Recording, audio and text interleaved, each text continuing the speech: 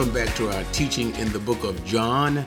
Now, the last time we were here, we were completing chapter 8 with Jesus' teaching on himself being the light of the world, as well as speaking of himself as being the truth, the knowledge of the truth. Now, all of these things, whether the light of the world or knowing the truth shall set you free, were nothing but statements concerning to have faith that Jesus was, or should I even say, is both Son of God, divine being, as well as Son of Man, one who would give his life on the cross for sins. And in both of these things, in his preaching and teaching concerning being the light and being the one who sets free from sin, Jesus was simply saying to them, it is necessary for you to believe in what I am saying about myself, in who that I am, and what I will do in order to do what? Set you free from sin. And then the conversation went into the whole issue of origin. So go back and kind of take a look at what we were saying at that previous video in chapter 8. Always about origin, because origin speaks of the divine nature of Jesus, one who pre-existed before he came into human form. That is, once again, John chapter 1. In the beginning was the Word, the pre-existence of the Son of God. And then he continues on with this whole issue about origin with the people, about Abraham, the whole thing about doing the works of Abraham. Abraham is our father. God is our father. And the conversation went all the way up to when Jesus simply said, before Abraham was, I am. And this was a statement of divinity. And the people understood that Jesus was claiming himself to be God because they took up stones to stone him. And remember, the religious sin would be blasphemy, to be a man and to say that you are God. And the penalty for such sin would be stoning. And that's how chapter 8 ended, with another declaration from the Gospel of John supporting his premise. What? 1 and 1, in the beginning was the Word was with God, and the Word was God. Verse 14, and the Word became flesh. It was made flesh and dwelt among us, and we beheld his glory. The glory of what? The glory of God in the flesh. And this is the very teaching of John's gospel. All right. So that's where we ended in chapter 8. With this whole statement from the mouth of Jesus of his divinity. Before Abraham even existed, I existed in eternity past. So that's enough for that. But we do continue on with such declarations from Jesus as John continues to build and support the premise of his gospel, the divine nature of Jesus, with the healing of a man born blind in chapter 9. So without getting into anything further, because chapter 9 is quite lengthy, and I tell you what we're going to do. We're going to try to complete all of chapter 9, even though it's lengthy, so that you can get a complete picture in one teaching about what's going on in chapter 9. So I think that's the best way to kind of accomplish this, instead of breaking it up, because you may not be able to piece it all together, because there are several threads in this particular teaching, or should I even say in this particular account of the man that is born blind, several threads, several points that you're going to see that are being made in the scripture, but one overall theme or thematic point that would be made in this text. Okay, so without anything further, let's just simply go into chapter 9. As he passed by, he saw a man blind from birth, and his disciples asked him, Rabbi, who sinned, this man or his parents, that he would be born blind? Jesus answered, it was neither that this man sinned nor his parents, but it was so that the works of God might be displayed in him. We must work the works of him who sent me as long as it is day. Night is coming when no one can work.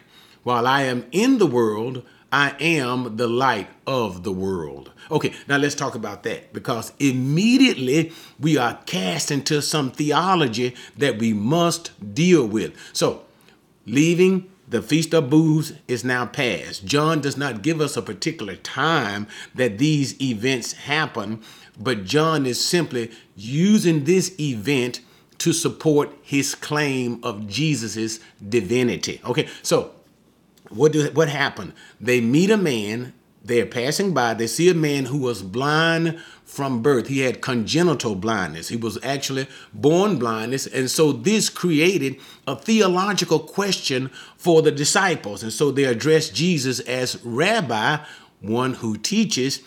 Rabbi, tell us, why was this man born blind? Was it because of the sin of his parents or the sin of his own? Now, you have to understand that from first century Jewish thinking, they are struggling here. They come to Jesus.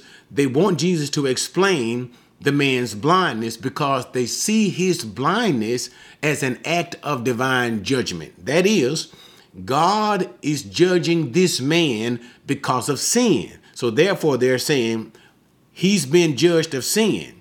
But the conundrum, the problem is, he was born blind. The man did not become blind. From the womb, this man was born blind. So this creates a problem with their theology. So they want to know, was it because of the sins of the parents? Say, for instance, like Exodus chapter 20, when God says that he would count against, visit the sins of the fathers upon the children. Now, we're not going to try to get into all of that theological definition, but basically, he's basically talking about that which the parents do, the children would suffer for. The children are not suffering because they sin. They're suffering because of the sins of the parent. Say, for instance, okay, I said I wasn't going to get into all of that, so I won't. But it is not simply saying, God was not simply saying, he is punishing the children for the sins of the father.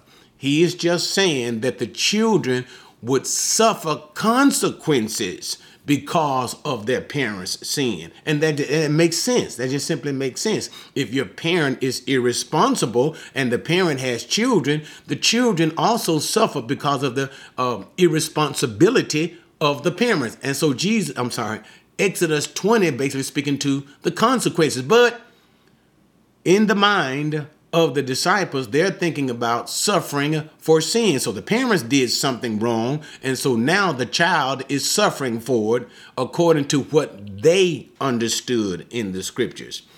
Then he says, so is he suffering for the sin of the parent? The second question, if it's not the sin of the parents, is it because of the sin of the man? Again, we are left with another conundrum. If the man is born blind, how can he have done any sin?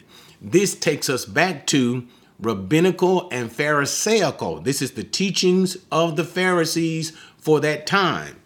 They believed that if a child was able to sin in the womb. Okay, let me just take you through it. They believed that children were born with certain inclinations. An inclination to do good, to be good. An inclination to do bad or to be bad. They believe that usually the inclination to do good won over. But however, in the time that the inclination to do bad won over, then the child would be born bad. And while the child was yet in the womb of the mother, the child should kick the mother. In some sense of animosity towards his mother, the child kicks the mother. And in judgment, God blinds the child. The child is born blind. So they believe that a child in the womb could actually commit sin and suffer the consequences for his own sins. So this answers the question or deals with the conundrum. Was it the parents who sinned that caused the child to be born? Or was it, as the Pharisees who taught that the child could kick the mother and be born blind? Was this the case? Why then is this man, why was he born blind? And this was what they were asking Jesus. And Jesus responded. Now, note the response of Jesus. And I don't want to spend a lot of time here, but it is something that is absolutely remarkable to consider. So Jesus says, neither was the case. The man was not born blind because of sins of his parents, and neither was the man born blind because he sinned, but that the works of God may be made manifest in him, may be displayed in him. What was Jesus saying? Jesus was saying that the man was born blind in order that what God would do through Jesus on that day to this man born blind, God would receive glory. Okay, let me slow that part down because I really want you to see it, and I really want you to get the gravity and import of what Jesus was trying to say. Jesus was literally saying, God made that man to be born blind so that that day Jesus would come and heal him and therefore show forth the glory of God. God blinded that man for this specific occasion to the which Jesus would heal him. Now, I don't want to just hammer on that, but think about what the Lord is saying. He is saying, clearly this man is not young, because later on as we move through this particular story, we're going to find out that the man was of a significant age to understand many things. In other words, he was a grown man. He was a full-grown man. And this man, from the day of his birth, suffered blindness. He could not see by the predetermined will of God. God said, I don't want you to ever see. So for days upon days upon days, it was the sovereign will of God the Father that this man should not see until Jesus come to heal him. Now that's an amazing concept. And what are we learning here? We're learning about the sovereignty of God. Sovereignty simply means, and this is one of my pet peeves, and nothing excites me and makes me fear God and glorify him at the same time as I consider such things like this. Sovereignty simply means God does what he wants with what is his. And tell me what is his. The whole doggone universe belongs to God. The world is mine and the fullness thereof. Those who sin, those who don't, it's all mine, says the Lord. And what? I am the potter and you are the clay. God does what he wants when he wants, and he doesn't have to answer to anybody. Everything serves the purpose of our almighty and sovereign God. If he chooses to make you blind from birth so he can tell a story, he does that. And okay, that's enough of that. That's enough of that. So let us all understand the point of these things and understand the point of this principle. Let us all submit to the will of God. And even if you don't submit, so what? He does what he wishes. Isn't that what even Nebuchadnezzar, a pagan king, says? Who can say to him, what doest thou? Why are you doing it? Who can stop his hand from accomplishing his own will? None of us. None of us. But, okay. I just wanted you guys to understand how powerful what Jesus was actually saying there. That God made this man blind so that Jesus could show up one day at a predetermined day, even this day, to do what he will do to open his eyes. And then Jesus continued on and says, now notice, we must work the works of him who sent me while it is day, that the night is coming when no man could work. Notice he said that we may work. He is including himself as well as his disciple in doing the work of God while Jesus is still alive. So this is about doing the will of the Father before the cross. And this is what Jesus is looking at. Why? the night is coming. And that's speaking of Jesus's death up unto his resurrection, okay? Death and resurrection in that particular period in time. This is the night when no man works. Why? Jesus himself will no longer be continuing his work of evangelism, and his disciples will temporarily not be working in evangelism. This is a part of the night. Remember what happened when Jesus rose from the dead? What did Peter say? Peter says, I'm going back to fishing. I'm going back to my normal employ. The work had ended for the moment until Jesus put him back on the job. And that's what he means by the night. So he has to continue to do the will of the Father until the appointed time of his death. And that's what he means by we. So me, the Lord Jesus, and you, my disciples, must continue in this work until the time of my crucifixion. All right. So now let's continue. Verse number 5. While I am in the world, I am the light of the world. And that speaks for itself, going all the way back to John chapter 1. And Jesus himself declaring himself, what we just read even in John chapter 8, I am the light of the world.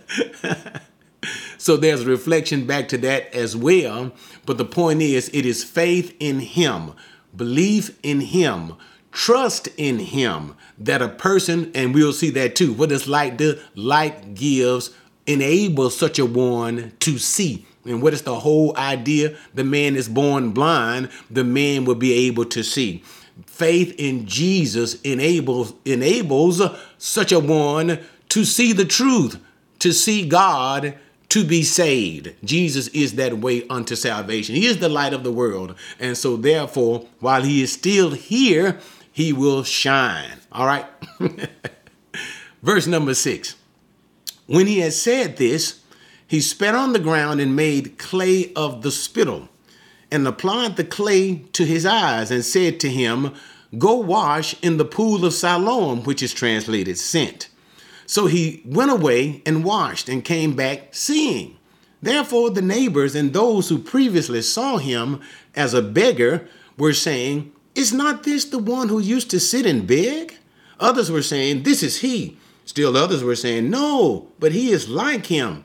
He kept saying, I am the one. It's me. So they were saying to him, how then were your eyes opened? He answered, the man who is called Jesus made clay and anointed my eyes. And he said to me, go to Siloam and wash. So I went away and washed, and I received sight.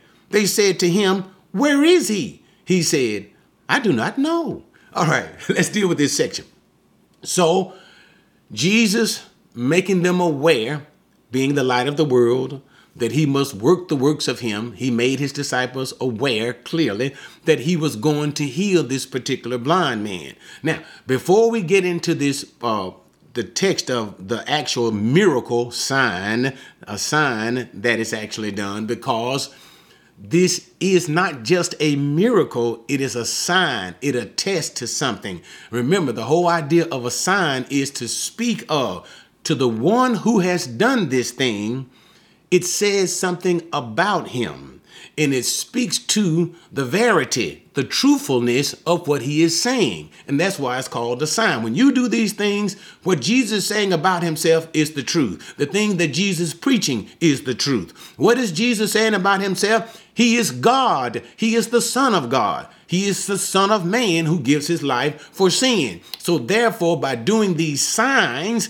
by the activity of these signs, it is attesting, it is proof that what he says is the truth. Okay, but about this particular sign miracle that Jesus did, this was one of the three inclusive in the New Testament, which were considered by the Jewish people as messianic signs, okay, or messianic miracles. What do I mean when I say that? Miracles had been done by the prophets of the Old Testament. You can read that. And miracles were even being done, not great miracles and great substantive miracles, but even miracles like casting out demons. Remember when they accused Jesus of casting out demons by Beelzebub, the prince of the demons? And Jesus responded to them, if I, by the spirit of Beelzebub, cast out demons, then who do you say your children cast out demons? So in other words, demon casting out demons was even being practiced by those who were other people than Jesus. Okay, so miracles were being done, but not great substantive miracles during the time of Jesus, but such things like casting out demons. And of course, substantial miracles were done by the prophets of the Old Testament. What is meant by a messianic miracle was this was such a miracle that the people believed that only the Messiah could do.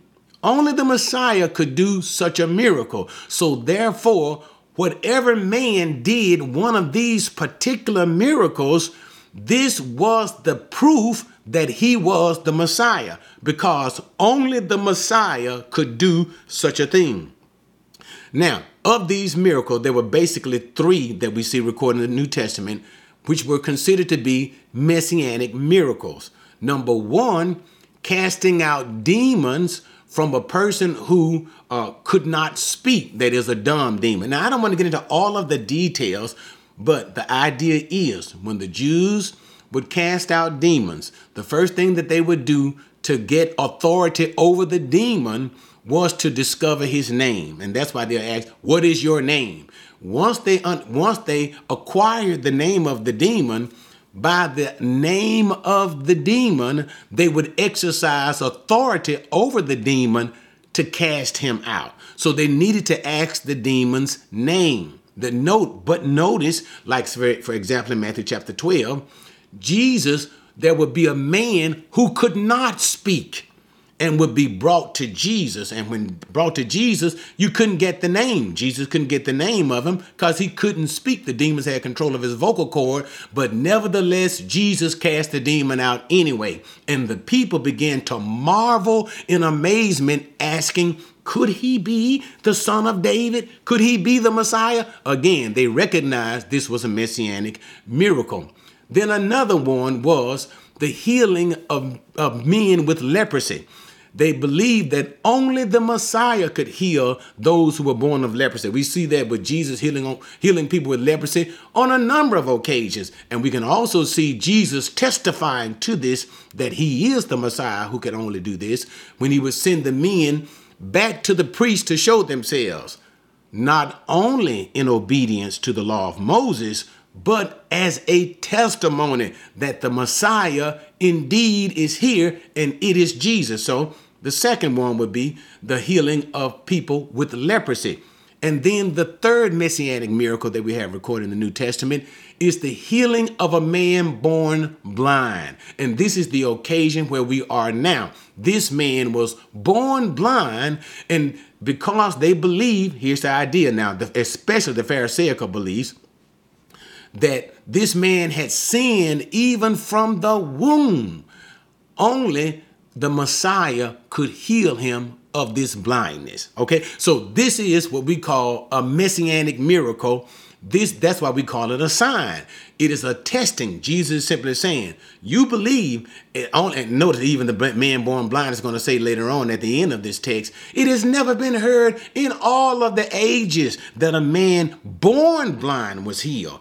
It was heard that a man was healed of his blindness when he was born with sight, but never when he was born blind. But anyway, we'll deal with all of that.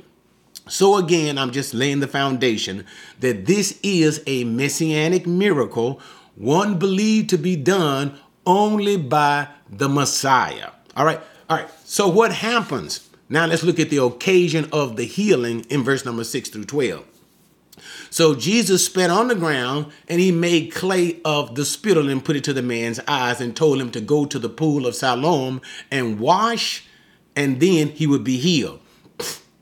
So Jesus made spittle. What we have to understand, and it is clearly being evidenced in the text, that as God, because this is the whole idea. And as we get to the end of John chapter 9, we're going to see again, John uses this miracle to support Jesus is God. Why? Only God can do these things. But we'll talk about all of that as we work through the text. But what is being clearly implied is the work of God in creation. Why? When we go back to Genesis, what do we see? We see God taking from the clay of the earth and making man. What do we see here with Jesus? Jesus using his own spittle, making clay and anointing his eyes. So it takes us back to the formation of man. But here, it is not going to be the formation of the whole man. It's going to be the formation of his eyes, Only God can make a man. Only God can make eyes. But anyway, so that's the inference that we see. And Jesus simply tells him, go to the pool and wash. Now this, by going to the pool, so why is he sending him there? Number one, his act of faith, the presence of his faith will be evidenced in his obedience, okay? Jesus loves to work alongside of a man's faith, but nevertheless, it was not necessary for the man to have faith. Jesus had already set his mind to heal this man, but it is quite obvious as we work through the text that indeed the man has faith. But in going to the pool of Siloam and returning, the man becomes visible to everyone else. In other words, the sign miracle that Jesus did will begin to get the attention of the people. This man is born blind. He has to get someone to lead him to the pool of Siloam. There'll be witnesses. And as he comes back from the pool of Siloam, all of a sudden, when he gets there and washed, all of a sudden he starts to come back. People are going to pay attention to him. So all of this is done to garner the attention of the people and ultimately garner, as we'll see, the attention of the religious leaders. Is going to force them into a decision. It's going to force them to consider these things that Jesus is doing and consider, therefore, who is Jesus? Who really is he? Is he who he has been claiming himself to be? But anyway, without getting into all of that, let's just go on. So he just simply goes, he obeys, he comes back seeing, and quite naturally, he gets the attention of the people. So those people who knew him, they knew that, remember, as a man born blind, he could never work. So he had to do what? Beg. He would constantly sit and beg. And this became, by him begging, he became known to the people. So those ones who had knew him saw him coming back and saw that he was able to see. And they would say, well, what is going on? Is this not the man who used to sit and beg? How is he able to see? And so is this truly him? And so some were saying, well, no, this can't be him. And then some people said, I don't know. He looks like him, but I'm not sure. But the man kept saying to them, it's me. Yes, the man was self-identifying. Yes, it is me. I am the one who was born blind. And so quite naturally, they asked, well, how were your eyes open? And this was the point that God had intended. Jesus said, this man was not born blind because of the parents' sin or his sin, but that the works of God might be done upon him. This is why Jesus said what he said and did what he did, as well as God, so that the people may begin to ask, who has done this significant miracle? We know you were born blind. Who did this? The musing would be, it has to be the Messiah. What? Only the Messiah could heal a man who was born blind. And so notice, again, then the man answered, what? The man who is called Jesus made clay, anointed my eyes, and he told me to go to Siloam and wash. And so now I come seeing at this time. And so they said, well, where is this Jesus that you said? The man said, I don't know. But let me tell you what I want to talk about here. He said, when they asked him about who opened his eyes, notice his reference to Jesus. Now, I'm not going to be premature at all because I have a bad habit of getting into stuff before I actually get to the text. But what I want to make you aware of is this man's progression of faith. This man's discovery and understanding of who Jesus is. This man's not only his physical eyes being opened, but by the grace of God, his spiritual eyes will become open. And see, that's a part of the theme that's running through chapter 9, which is also one of the reasons why I wanted to cover the whole chapter in one video, so that you can see that thread that is woven throughout of the spiritual points that God is trying to speak about this man.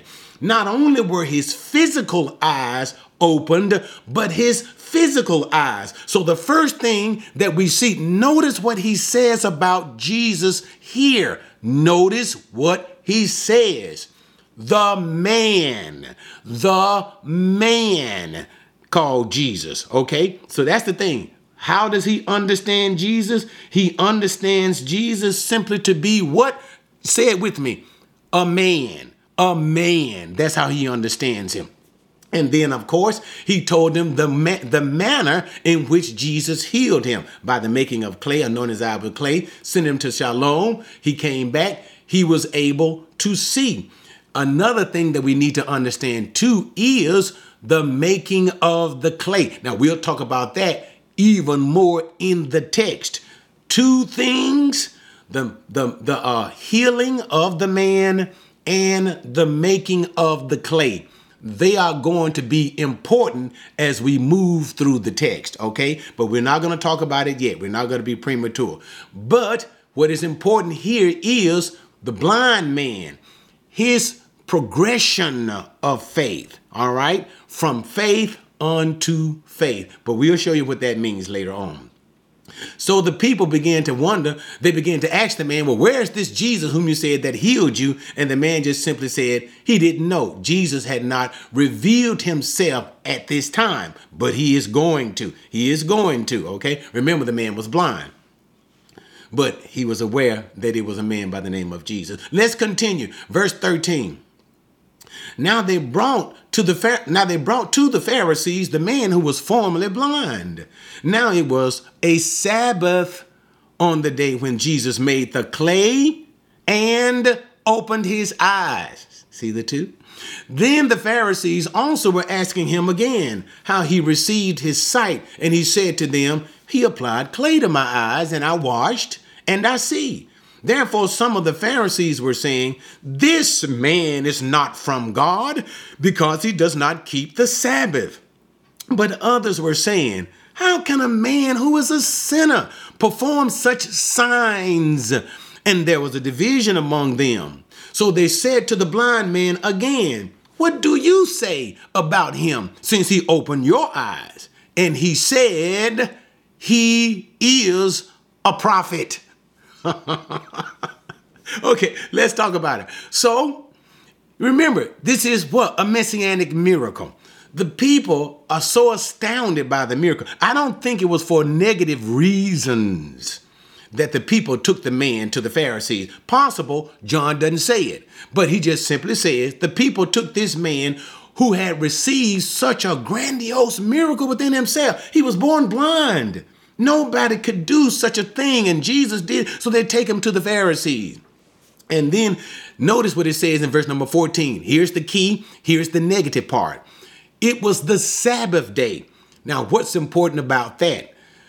The Pharisees, in their additional rules concerning the Sabbath. Remember, the whole idea of God was to simply rest on the Sabbath day. But the Pharisees created all of these additional rules concerning the Sabbath day. One of the rules was that healing on the Sabbath day was not permissible. Healing on the Sabbath day was not permissible as well as the making of clay would not be permissible because it would be considered as work.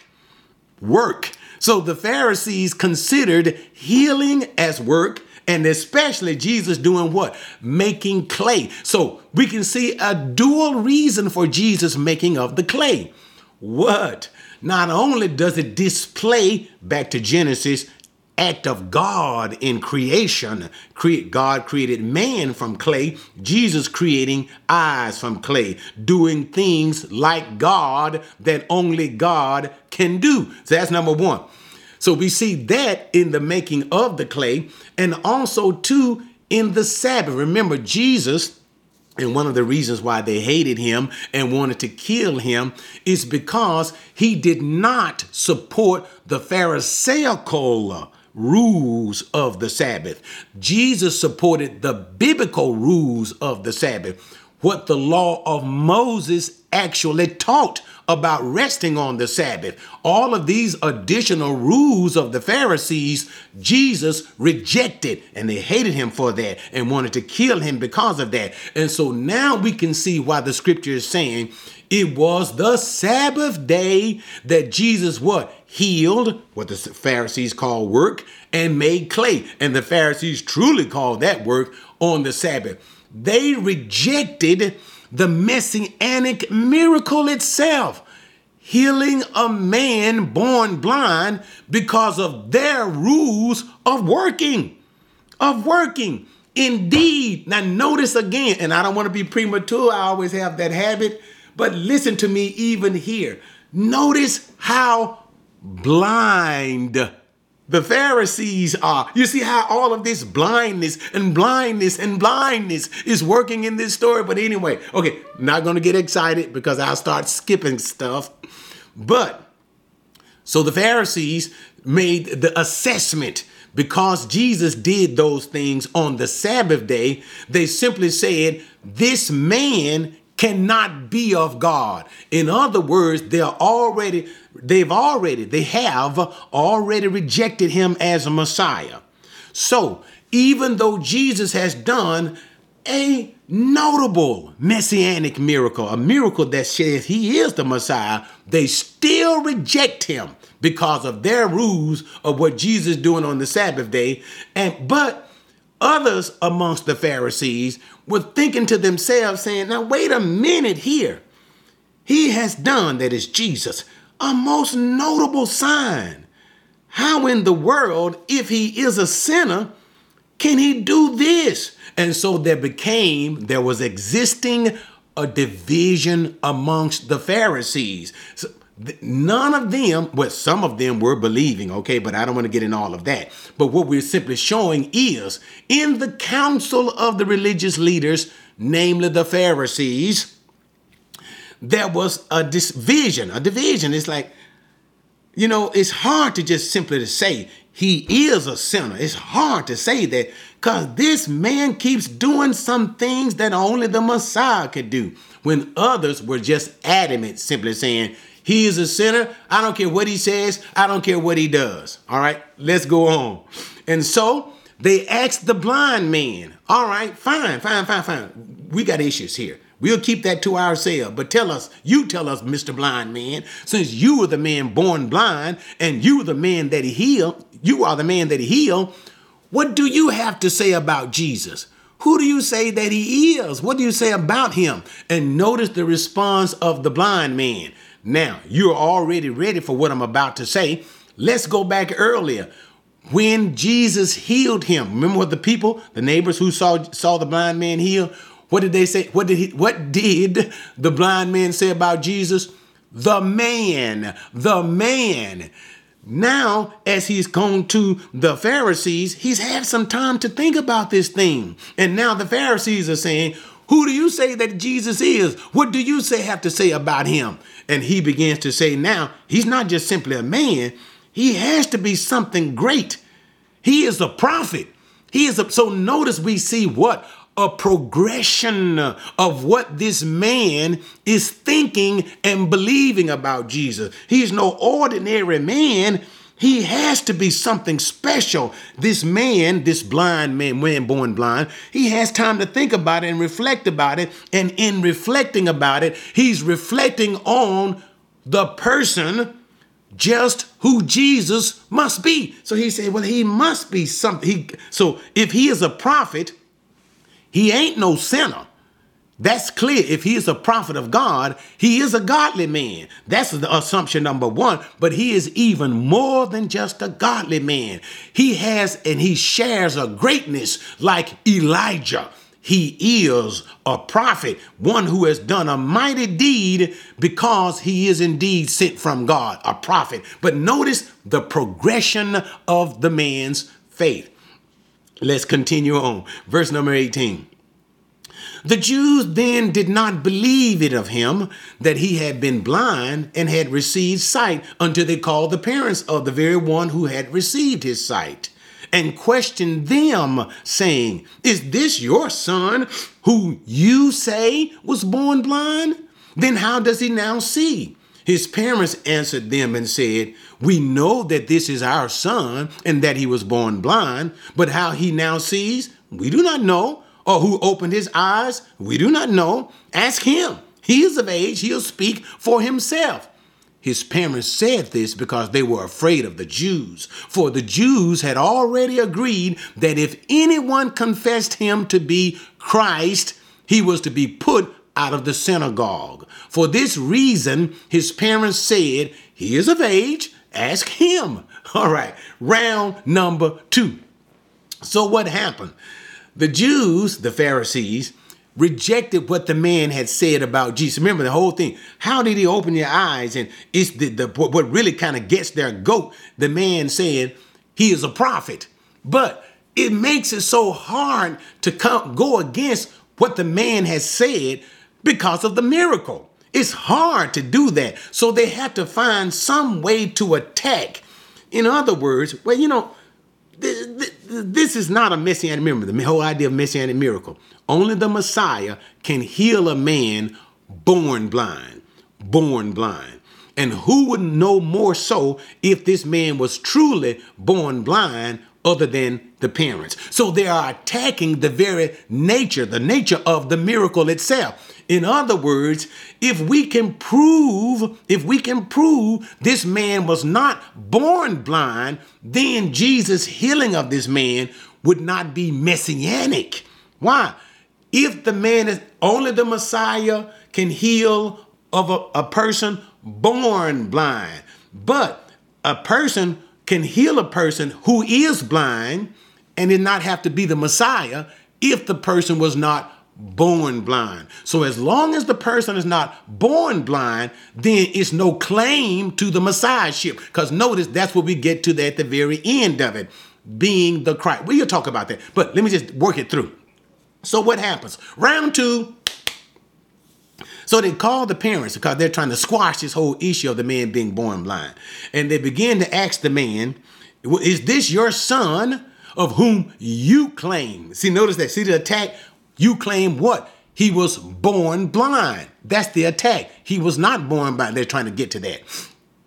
And so the parents, you can imagine how they are nervous against these religious leaders and the power and the influence that these religious leaders had over them and over their religious lives. And we'll see that at the end of this particular section.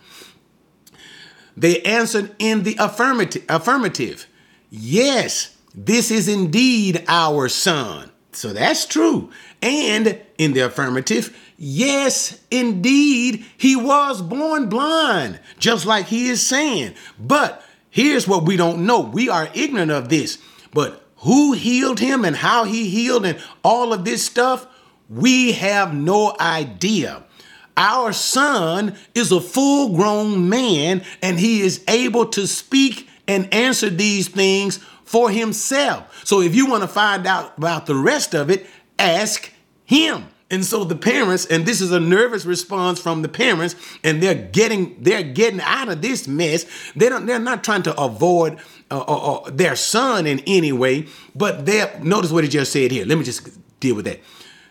The Pharisees had already said that if anybody were to confess Jesus as the Christ. That is, to remember, whenever you see Jesus as the Christ, the Messiah.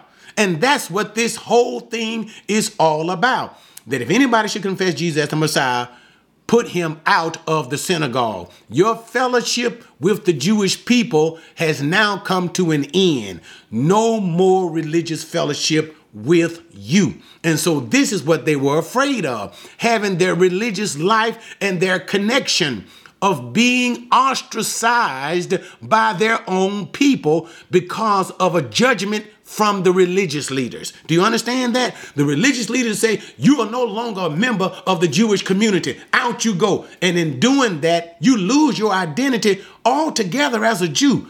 That's what they were trying to say. And even we can see this even being done to Jews who believe in Jesus to this day. They are ostracized from the Jewish community and are considered to be no longer Jews. But so you understand that. So you can see why the parents responded, he is of age, ask him, because all of this has to do with messianic claims. That's why Jesus said the man was not born blind because of sins, parents, or himself, but that the works of God might be done through him.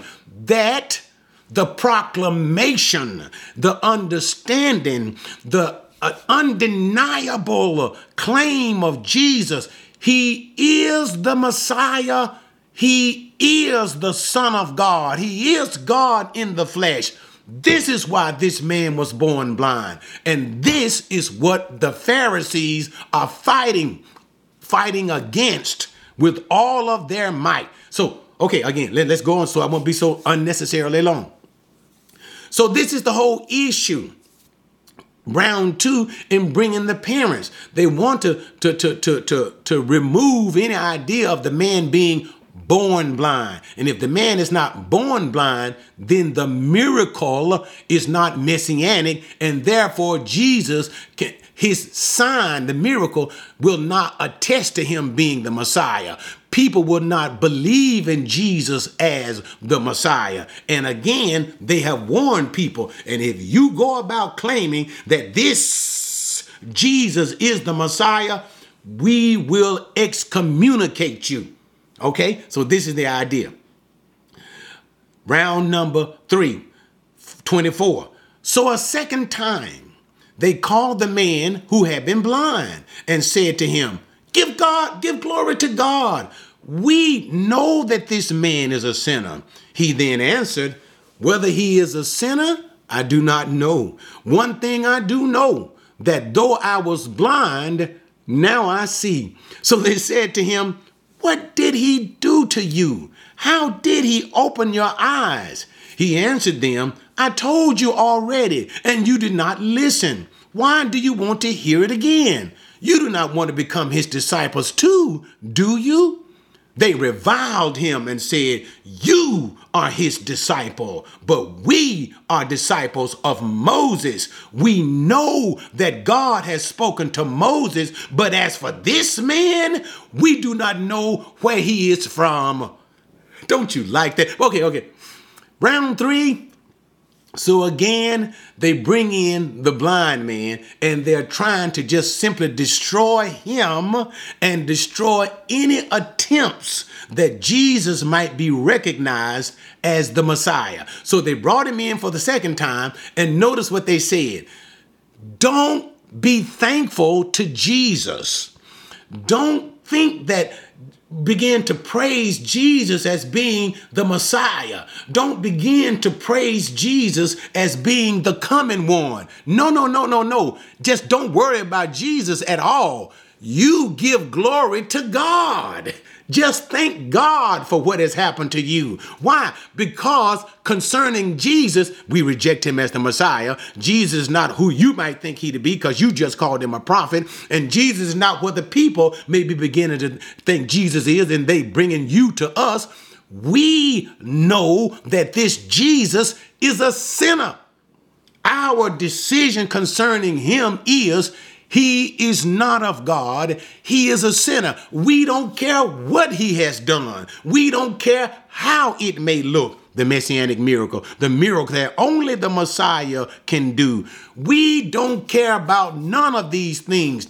We reject him, but nevertheless, we cannot reject the miracle. And that's the thing that's getting them. They can't reject the miracle. Why? The man was born blind. His parents have testified he was born blind. The people, the neighbors who knew this man have testified he was born blind. They cannot deny the miracle. So what do? They just simply reject Jesus and say, well, just praise God for the miracle. So what does the man answer? The man say, now whether he be a sinner or not, I do not know. The man is not saying, I haven't made up my mind about whether Jesus is a sinner or not. That's not what he is saying. He is simply saying that what you are saying about him as to being a sinner, I don't really agree with that. Now, that's really what the man is trying to say. Why? Because, first of all, remember, the progression of faith, don't lose that. The progression of faith of the blind man. At first, he called Jesus what? Simply the man. Then he referred to Jesus as what? A prophet. So you have to be not only a godly person, but a special godly person in which God has used you in a unique way to be considered as a prophet. So the man is not agreeing, simply saying, I don't know if he's a sinner or not. He's just simply kind of saying it in a euphemistic and non-offensive way to the Pharisees. He knows of the threats of the Pharisees. He knows of the power of the Pharisees and what they can do to him. But anyway, so he just simply says, well, he is a sinner like you say. I don't know about all of that. But this is the one thing that is undeniable, wherein once I was blind, now I see. So the undeniable fact is, the man is saying, he healed me. And as we move through the text, we're going to understand that the man never was in indecision as whether Jesus was some kind of a sinner, like the Pharisees says. We'll see that as we move through the text. But anyway, so they said to him again, I'm at verse number 26 again, as the interrogation continues, they keep asking him to try to find something, loophole or some way to condemn the man, to condemn Jesus, condemn the miracle, reject it. Tell us one more time. Tell us one more time. What did he do to you? How did he open your eyes? And then that's when the blind man begins to be impatient. And he said, and not only is the blind man beginning to be impatient, his courage, what did I just say? His courage is beginning to grow. He says what to them? I've told you already and you didn't listen to me. Why do you want me to rehearse it to you again? Why do you want me to tell it to you again? Are you now considering, if I tell you again, are you considering that you might become his disciple? Are you going to be his disciple too? So he knows that they will not. He knows that this will offend them. But what he is doing is he is defending Jesus, and also he is implying what? He himself, the blind man, is becoming or has become a disciple of Jesus. You see the progression of faith from calling him what? The man, then saying what? A prophet, and then bringing in what? The issue of being a disciple. Notice, you are going to be a disciple as well, too, like me. And you're going to see that as you work through the text. So in simply saying or even suggesting to the Pharisees that they would be a disciple of Jesus, they find this detestable. It is bitter gall in the mouth that sours on the belly and burns their ears. And notice what it says that they did. When he said that to them, they reviled him. In disgust, they began to hurl negative things to him and saying bad things about him. Notice they said, you are his disciple. You see that? They understood that when the man said, why you want me to tell you again? Do you want to become his disciples too? They understood that the man was considering himself now a disciple of Jesus. So what do the Pharisees say? You are his disciples, but we are disciples of Moses. They make a sharp contrast between themselves and the man. We are disciples of Moses. You believe in this shenanigan of a prophet that you think is the Messiah, but we are disciple of Moses, who we know was one truly a prophet and one truly sent from God. As far as this shenanigan, jackleg, no good Jesus, you are his disciples, but we are legitimate. We are true disciples of Moses. Then what happened? We know, notice what he said. We know that God has spoken unto Moses, but as to just Jesus, we don't know where he's from. Again, we know that Moses indeed is of God. Moses indeed was a prophet, and we know that God spoke to Moses. But all this crap that Jesus is saying about himself, that he comes from God, that he speaks the word from God, that he comes from the Father, and all the things that he does is what the Father has given him to do. We don't know anything about that. We can't verify any of that. We believe in Moses, we trust in Moses, and we know that Moses is an authentic prophet of God. But as Jesus, his origin, remember what we've been saying. If you notice, we've been saying all through the videos, how it always devolves. It always devolves into this issue of Jesus's origin. Why origin? Have you been following me in the videos? Why the origin? Because Jesus declared his pre-existence to pre-exist before his time of birth.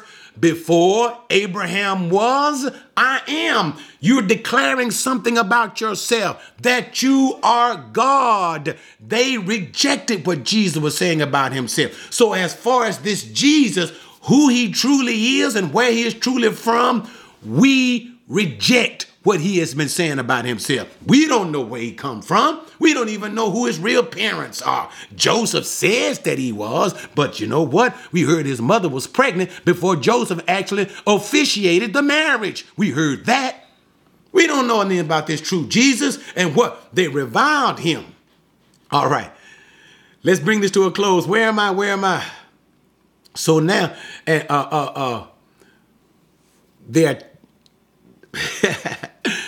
they're tearing the blind man out the frame. He came in for interrogation because of a messianic miracle.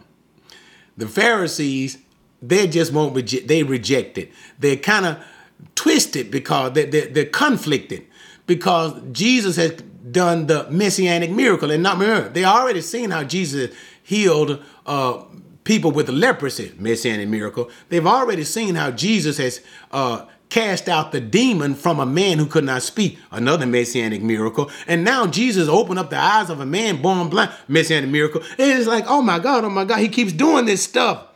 Is he what he says he is? But ultimately, they said, no, he is not. They have come to a point of rejecting him. Now, there are some who are secretly believing in him, but they won't say anything. We'll talk about that when we get to it in John.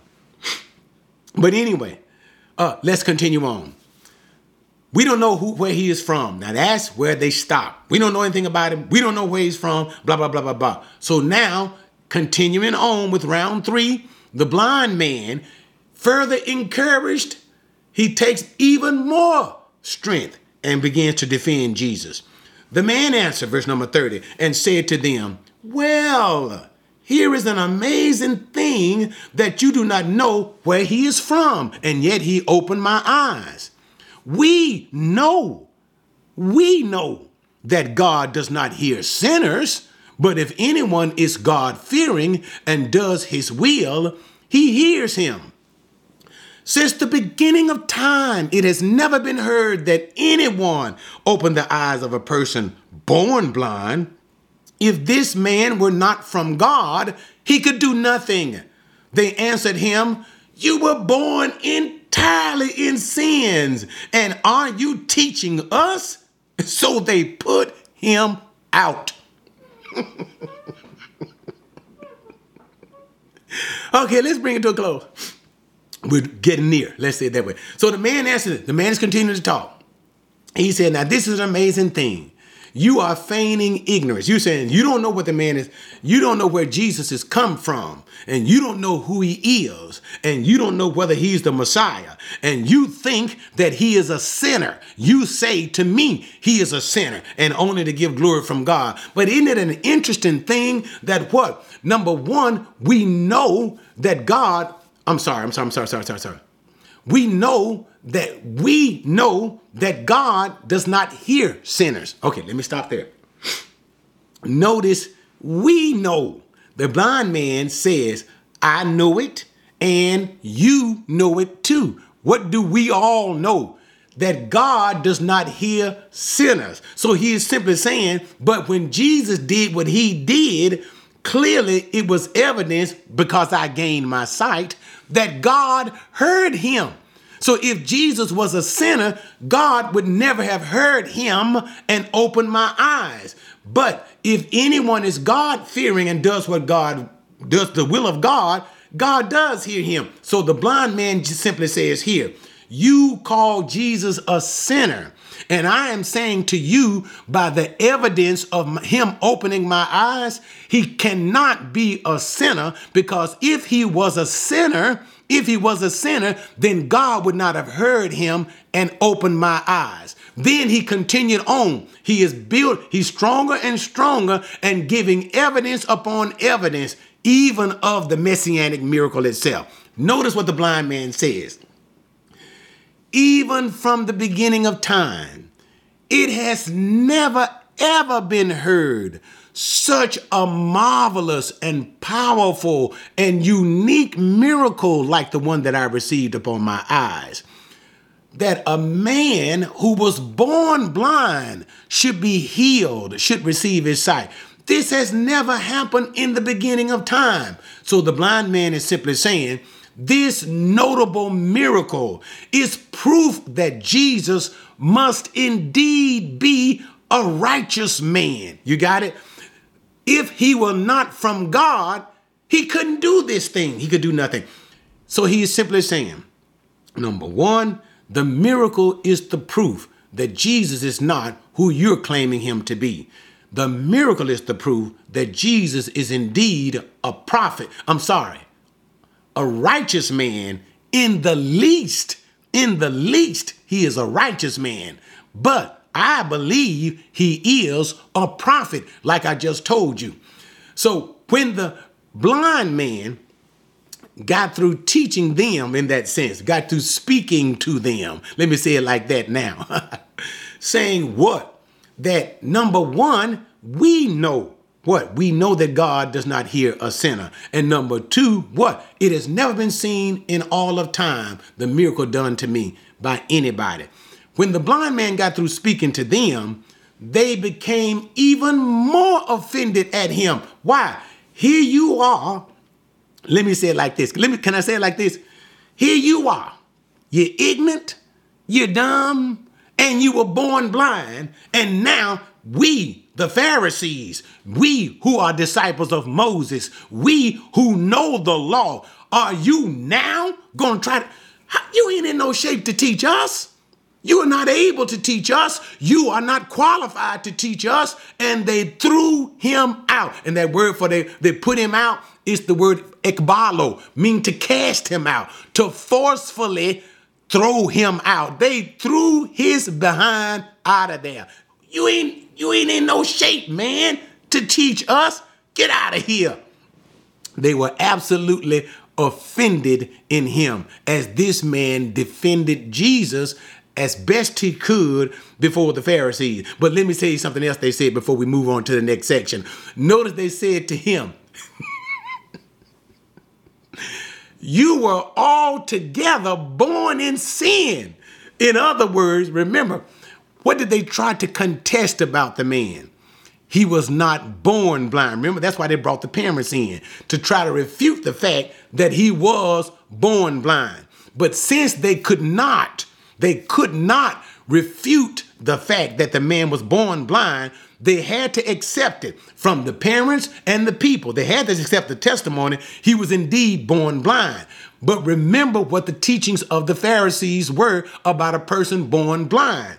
To be born blind meant that you sinned in the womb. You sinned in the womb, and you had an inclination to possess an evil nature. You were born a sinner. You were born a sinner. So what did they say to him? Because he was born blind, as they refuted, they were angry because the man called himself teaching them, man, you were born in sin. How in the world is a joker like you literally born in sin from the womb? How do you think you are qualified to teach us? You can get up and get out. So they threw him out. All right, let's continue. Let's bring it now to a close. Verse 35. What were the end results of all of these things? Jesus heard that they had put him out, and finding him, notice Jesus found him. Finding him, he said, do you believe in the Son of Man? He answered, who is he, Lord, that I may believe in him? Jesus said to him, you have both seen him, and he is the one who is talking to you. And he said, Lord, I believe. And he worshiped him. And Jesus said, for judgment I have come into the world, to this world, so that those who do not see may see, and that those who see may become blind. Those of the Pharisees who were with him heard these things and said to him, we are not blind too, are we? Jesus said to them, if you were blind, you would have no sin. But since you say we see, your sin remains. Man, that's beautiful. Okay, let's go to it. So now what happens? Remember now, there's another thread. Remember the number of threads.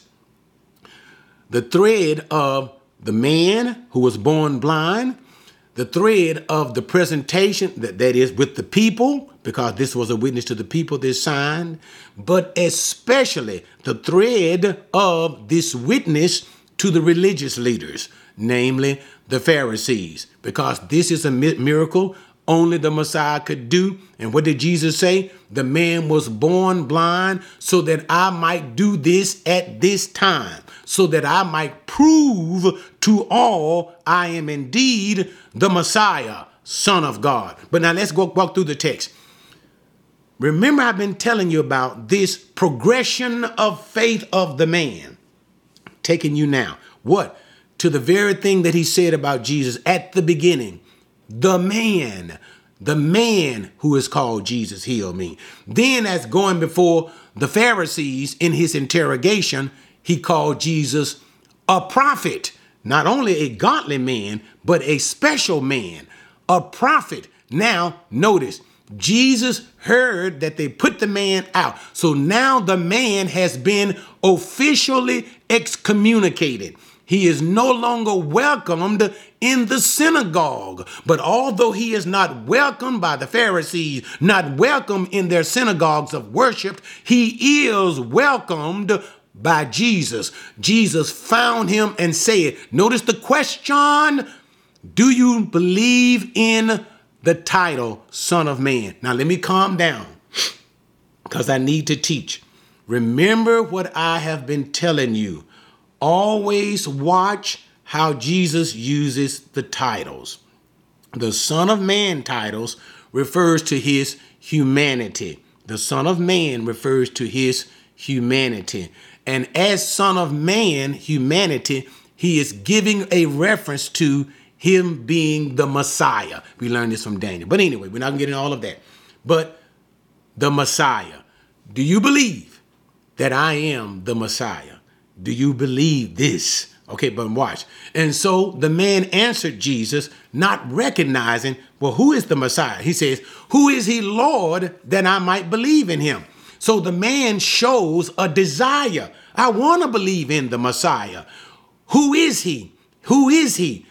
Who is this one that healed me? Who is this one? Because the man cannot completely, perfectly identify Jesus. He needs clarification of Jesus as the Messiah. But now, what I want you to understand is this. As he is speaking to Jesus, when he says, Lord, even though they capitalized it. Okay, and again, let me say without getting to a lot of details. When you see the writers, the word here is kurios. Translated Lord, it could be translated Lord, Master, or Sir. Lord, when it says Lord, it means it is speaking of Jesus from the divine perspective. When they translate kurios, it is speaking of Jesus from the divine perspective, saying he is God, okay? This is the same way that they translate the personal name of God, Yahweh, in the Septuagint, the Greek translation of the Old Testament. When you see the Greek translation of Yahweh, capital, all caps, Lord, personal name of God, Yahweh, they translate it kurios, okay? This is how they translate. So, but kurios can be translated Lord, name of God, Master, it speaks for itself, like a slave owner or a great person, or Sir, a title of great respect. Here, although the translators translated this word as Lord by the divine name and divine title of Jesus, they should not have, because the man is not understanding who Jesus is at this time. He has not come to a complete identification of Jesus, the one who healed him, and the one that Jesus himself is Lord. He hadn't come to that identification. So it should rightly be translated, Sir, Sir. Who is he, Sir, that I may believe in him? So the man is putting forth the desire to Jesus. I want to believe in the Messiah. I just don't know who the Messiah is, who this one, and bringing together the one who also healed me. What does Jesus say? Jesus now gives him absolute clarity. Jesus said, you have both seen him, and it is the one that's talking to you now. It's me. I am the Son of Man. I am the Messiah. Do you believe that I am the Messiah? Remember, the whole issue is this man was born blind. Only the Messiah could heal him of his blindness. And Jesus has just healed him of that blindness. And Jesus is saying to this man, now, by what has happened to you, do you believe I am the Messiah? Do you believe? Now watch the response of the man. Verse 38. And the man said, Lord, I believe. And he worshiped him. Okay, I'm not going to get excited, but I want you to see what's going on. Now the same word for Lord is used here, kurios, and they translated it Lord, which is the name, the reference to Jesus as God. They translated it properly. Why? The man has he now has clear identification. It is you, Jesus, who is the Messiah. You are the Messiah. And I believe you are the Messiah. But I am not referencing you as Sir anymore. I was referencing you, Sir, as a title of respect earlier because I didn't know. But now that you have told me who you are, I'm not calling you Sir. I am calling you God. How do we know that this is the proper translation of kurios, the address of Jesus as Lord by the title of God? Notice what he did. When Jesus identified himself, he worshiped Jesus. And I don't have to take you through It is not even necessary. The countless number of scripture to the which you never give the glory of God to any man. You only worship God. You don't worship men. What did Peter say to Cornelius? Stand up. When Cornelius fell to his knees to worship Peter, Acts chapter 10. Peter said, I'm just a man like you. And what did John do to the angel who gave him the revelation from Christ? John fell at the feet of the angel and worshiped him. And what did the angel say? I am a fellow servant of Jesus like you. Worship God alone. You only worship God. And what did the blind man do? He said, Lord, not the name sir anymore, but oh my God, Jesus, you indeed are Lord and God. And what did he do? He worshiped him because what? You only worship God. Again, what is the whole point? The theme of the Gospel of John. In the beginning was the Word with God, the Word was God, the Word became flesh. The whole theme of God. Jesus is God. And what is John saying? I am going to show you through the text of Scripture, through the life of Jesus, how indeed he truly is God. And this is what is going on here. And now, what do you see? The final progression of faith. Isn't it a beautiful picture?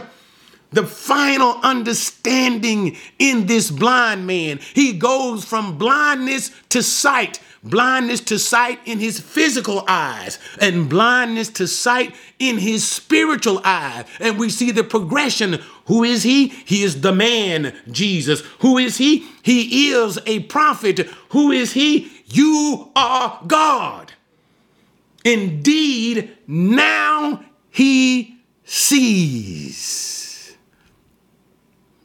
What does Jesus say? And except you acknowledge that I am God, you will die in your sins. Man, that's just something else. But so he worshiped him. So what do we see? We see the progression of faith, right?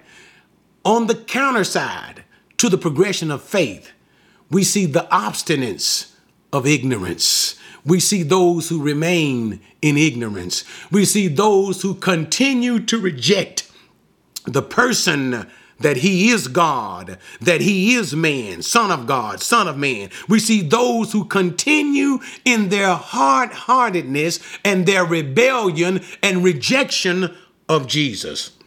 And so what happens? Jesus responds. But notice something. I want to say, oh my goodness, I almost forgot that.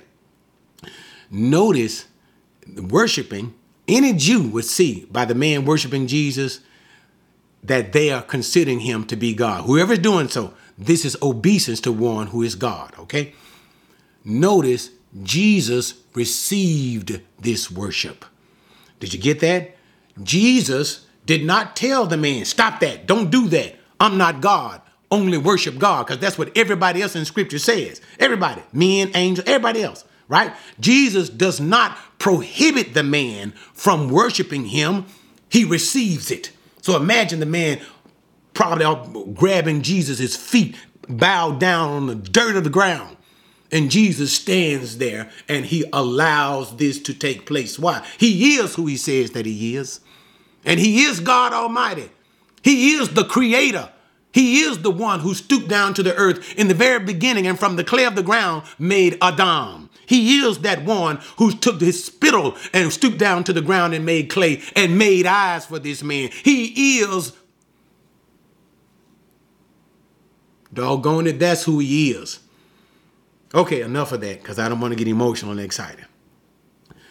So what does Jesus do? He continues on now to speak to those who rejects him. For judgment I have come into this world so that those who see, who do not see, may see, and those who see may become blind. Now, it seems a little convoluted in the terminology that he's using, but he's making a strong point for judgment. Now, he's not talking about the final judgment. He's talking about to make a point of division, to make because of me coming into this world, it's going to be a clear division between those who see and those who do not see. By what does he mean? To make a point of judgment between those who do not see and those who see. Those who do not see, notice, those who do not see so that they may see. Those who do see so that they will be made blind. So those who do not see, it takes us all the way back to Matthew chapter 5. Remember the Beatitudes. Blessed are those who hunger and thirst. They'll be filled. Blessed are those who understand that they have a spiritual need. Blessed are those who understand that of themselves they are not able to enter into the kingdom of God. Blessed are those who understand that they are sinners, completely unable to do anything that pleases God. Blessed are they who recognize that in me alone, that I am the God who comes to save, that I am the Son of Man who gives my life on the cross for their sins. Blessed are they who have come to the realization that I have to depend completely upon Jesus and what he has done for me in order to gain salvation, in order to be pleasing with God. Of myself, I can do nothing. I am a sinner sold unto sin. And except Jesus should purchase my soul, I will remain in sin. Blessed are they who understand the absolute need and dependence on me. They are blind. And when they are blind, recognizing their inability, recognizing their impotence, they are able to see. I will enable them to see. I will open their eyes. I will save them. Because they recognize that they have a need, and that need can only be satisfied in me alone. Blessed are they. They're blind. They're blind. They recognize their need, and they come to me, and I make them see. I give them salvation, says Jesus. And then on the other side, but those who claim that they see, those who think they don't need me, those who think they know the way, those who think of themselves and of their own righteousness, and those who believe by what they do, they can enter into the kingdom of God, that they can have favor with God the Father apart from believing in me. Apart from believing that I am the Son of God, that I am divine, apart from believing that I came in human flesh to offer salvation for their sins, paying for them, suffering the curse of God. Cursed is he who hangs on a tree. They don't believe that. They think they already see, and they think that of themselves they are able. And you know what they do? They ultimately reject me. And those who think that they see, this is now the judgment. You are really blind. For without me, you have nothing. You are nothing, and you can do nothing. You think you see, but in reality, you are spiritually blind. Now, there were Pharisees who were with Jesus at that time when he spoke these words, and they kind of understood what Jesus was trying to say, but they didn't understand it properly. They thought Jesus was saying that they were blind. And so they took it negatively, not understanding that Jesus was simply saying, if you were blind, I could help you. But they said to Jesus, are we now blind? Are you trying to call us blind? Are you trying to say we don't know? Are you trying to say that we're not right with God? Are you trying to say something's wrong with us? Are we blind? And Jesus simply responded and said, no, that's the problem. That's the problem. Because if you were blind, I could make you see. If you realized and if you acknowledge you are not right with God, you don't know everything, and that you do lack, and that you do need the Messiah. You need me. You understand who I am and what I am going to do. If indeed you were blind, I could make you see. I could help you to see. I could save your soul. But the problem is, you think you see. You think you know it all. You think you're in good shape with God, and you think you are righteous.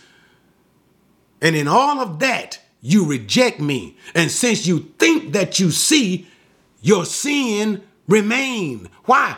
It is the Messiah. He is the only one who could take away sin. And your problem is you reject me as the Messiah, as the Son of God, and therefore your sins remain. And we can all see Jesus saying, in a sense, I would that you were blind. Then I could help you. But the problem is I can't help you because you think you're already in good shape. And let me do a little preaching on that. And that's the problem that I see with so many people, especially, I'm going to end it there here, especially when it comes to the scripture. I hear people saying, you don't have to go to church and you don't need no preacher and I can learn the Bible for myself. People think, and I see it all the time, and they try to be teachers. And that's the thing that really gets my goat. When you have unlearned people and people who don't even have a true relationship with God and people who understand the absolute need and dependence on God, people who don't understand that I am a tool in the hand of God, people who are proud and arrogant, who think they see. That irritates the devil out of me. Why? Because if you truly understood who you were, then God could help you. And these are the main people. You can't tell a doggone thing. They think they know everything. They think they have seen everything. And let me tell you something. When it comes to the Bible, I've read the Bible 2 or 3 times. And just like the eunuch, you don't even understand what you read. You have to be blind. You have to approach God with a spirit of humility. You have to say unto God, how will I know except some man should teach me, except God should open my eyes? I am blind. I can't do anything. I am nothing. I need you, Lord, and I need the things that you have supplied for my edification, for my building up, and even Jesus for my salvation. We have to get off of our pompous, proud high horse and let somebody tell you something sometime, because you don't know everything. None of us do. Not me, myself. None of us do. But admit to God, I am blind, and God will make you see. All right, enough of that. I know it was a long time, but what did we see? We saw a progression of faith. So many wonderful threads, didn't we? We saw a man who didn't know Jesus, who just simply thought of him as a man. But by the grace and Spirit of God, his understanding of Jesus was made clear. He saw Jesus as a man. He moved from a man to the thought of him being a prophet. And ultimately, he moved to him being God in the flesh. How do we know? He worshiped him. He worshiped him, something that you only do for God. And then what did we see? We saw those who continued in their rebellion, rejection, and obstinance. They rejected Jesus from the beginning. They tried to reject the miracle. They tried to reject the man, reject the parent. Ultimately, they rejected Jesus. And Jesus said, you know what the problem is? You are blind. You are blind in your rejection and in your obstinance. So therefore, because you reject me, your sin remains. And so we saw this continual theme, not only of blindness in the eyes of the man that was born blind. We saw that continual theme to the end of John 9 of spiritual blindness. One who understood he was blind was made to see. Another who thought he was righteous of himself, the Pharisees, remained truly blind. All right, guys, thanks for joining me with all of that. Join me next time as we get into chapter number 10 and we deal with some of the parables of Jesus as being the good shepherd and the door into the sheep. But anyway, if you can say, Pastor Lee, these lessons have blessed me, and God has moved your heart to bless and support this ministry, there is a link in the description that you can use to support this ministry. And I'm asking you to please partner with me in doing so. But enough of all of that. God bless you, and see you next time.